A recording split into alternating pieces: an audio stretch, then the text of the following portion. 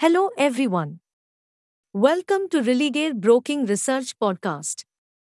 In this podcast, we bring you the commodity market outlook for the day.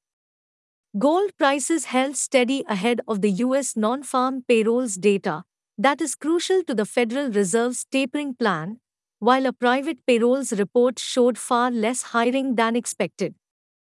As prices are witnessing a range-bound activity, metal could find hurdle near 47,350 level, whereas support could be seen near 46,800 level. Silver prices, on the other hand, are facing stiff hurdle at 64,200 levels, where a break of the same would be quite positive for prices.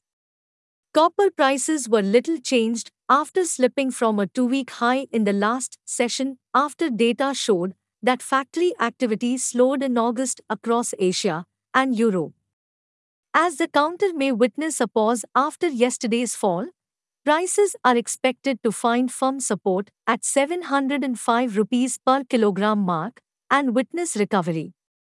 On the higher side, 717 seems crucial resistance for the day. Heading to crude oil, prices staged a recovery, supported by a sharp decline in US crude stocks and a weaker dollar, though gains were capped by an OPEC Plus decision to stick to its policy of gradual increases to output.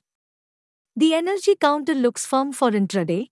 Prices may head towards 5,100 level and next at 5,170 level, while support could be seen at 4,880 level. As for the US economic releases, we have a busy evening where weekly jobless claims, trade balance figures, factory orders, and natural gas inventory report are scheduled for today. Hey friends, these were the updates for today. Thanks for listening. For more details, refer to our research reports on our website and mobile application or contact your relationship manager. Happy investing!